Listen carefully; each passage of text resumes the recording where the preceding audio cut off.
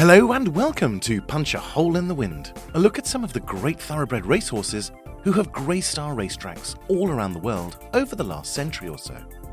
I'm Ollie Hine, and it's great of you to join me on this exciting trip down memory lane.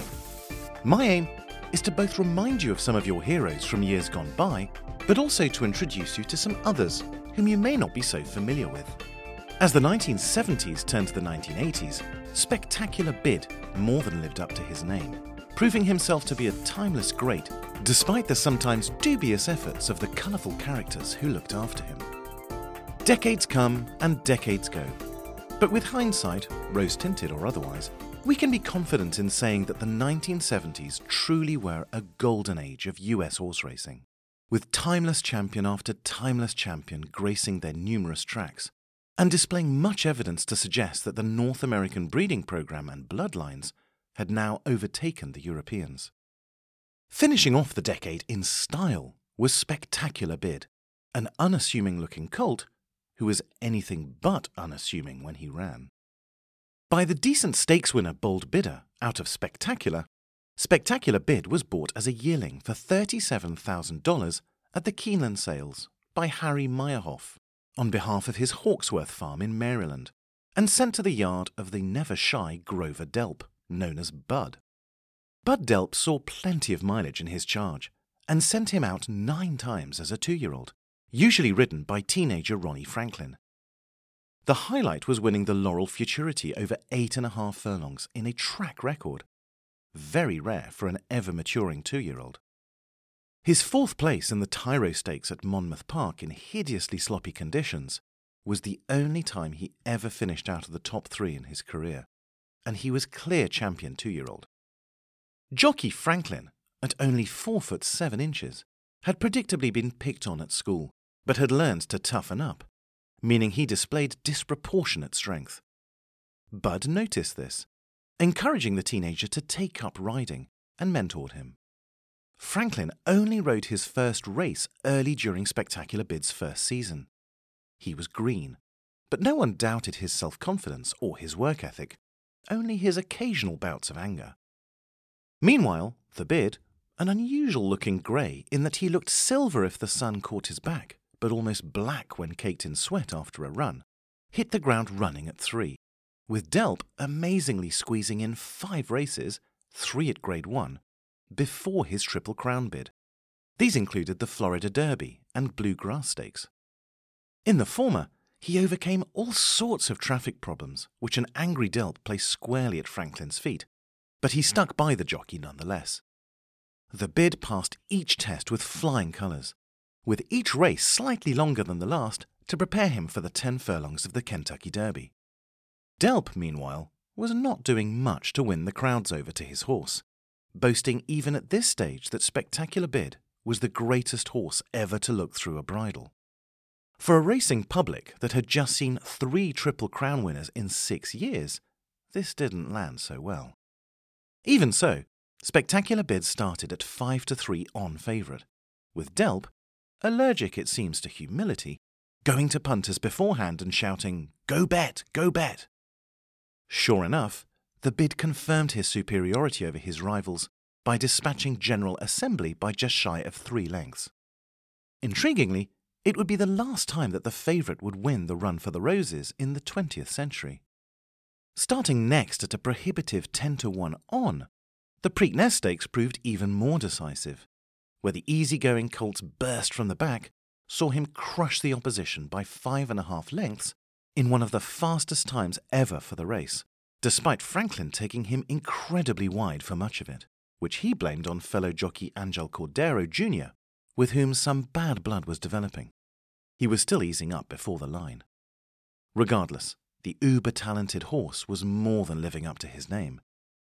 Franklin and Cordero, meanwhile, got into full-blown fisticuffs just 2 weeks later, when they were called in by the stewards to cool down, then left the room, and did it all over again. Just a year after Affirmed, and 2 after Seattle Slew, the stage was all set for the Belmont Stakes, and the coronation of the 3rd successive Triple Crown winner. Even Franklin got in on the Confidence Act, claiming that victory was a cinch. Yet, the records will show that he didn't win. sweating and edgy before the off, but nevertheless leading from early on in the Belmont's interminable backstretch. The bid tired, was reeled in and cast aside by Coastal in the home stretch, and then collared by Golden Act at the death. Both were horses that he regularly beat, or would regularly beat, and the controversy still rages as to why and how he lost. 3 excuses did the round. Delp's was nothing less random than a safety pin which his champion had allegedly stepped on that morning, yet he had shown no sign of lameness in the run-up to the race, although he was sore the following day. There were suggestions, too, that he simply didn't stay 12 furlongs, and seeing as his only subsequent defeat would also be over that distance, it certainly had more merit. But looking again at the race now, the most obvious reason is the one that all the racing analysts at the time instinctively believed.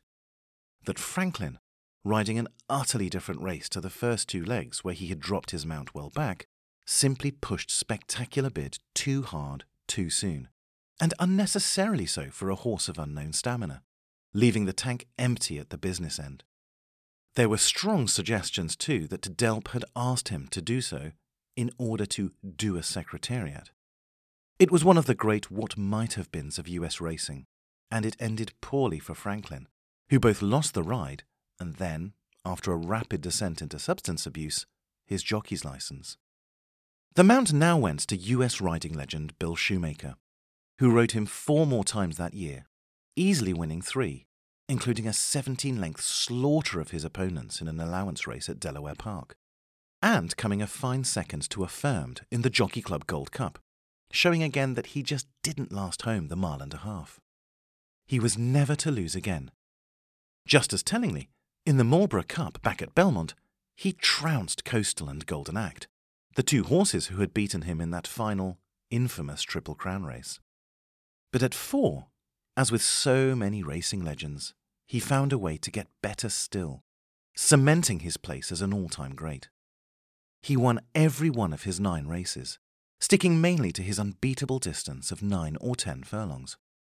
Although he matched or beat the track record 8 times in his career, it was in the Charles Strub Stakes at Santa Anita that he delivered his masterpiece.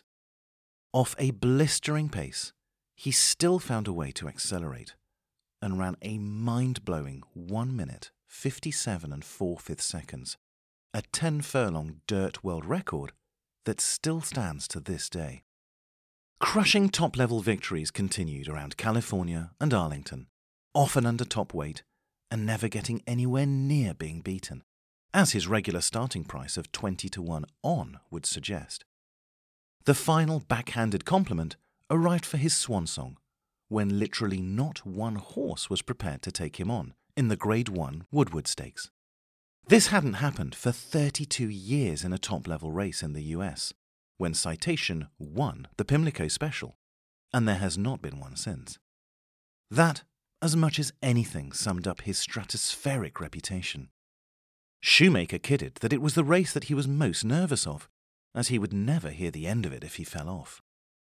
More tellingly for the jockey of such legends as Damascus, Swaps and Forgo, Shoemaker was adamant that Spectacular Bid was the best he'd ever ridden. He was also the last US horse to be rated a champion at 2, 3 and 4. A less than great career as a stallion ensued.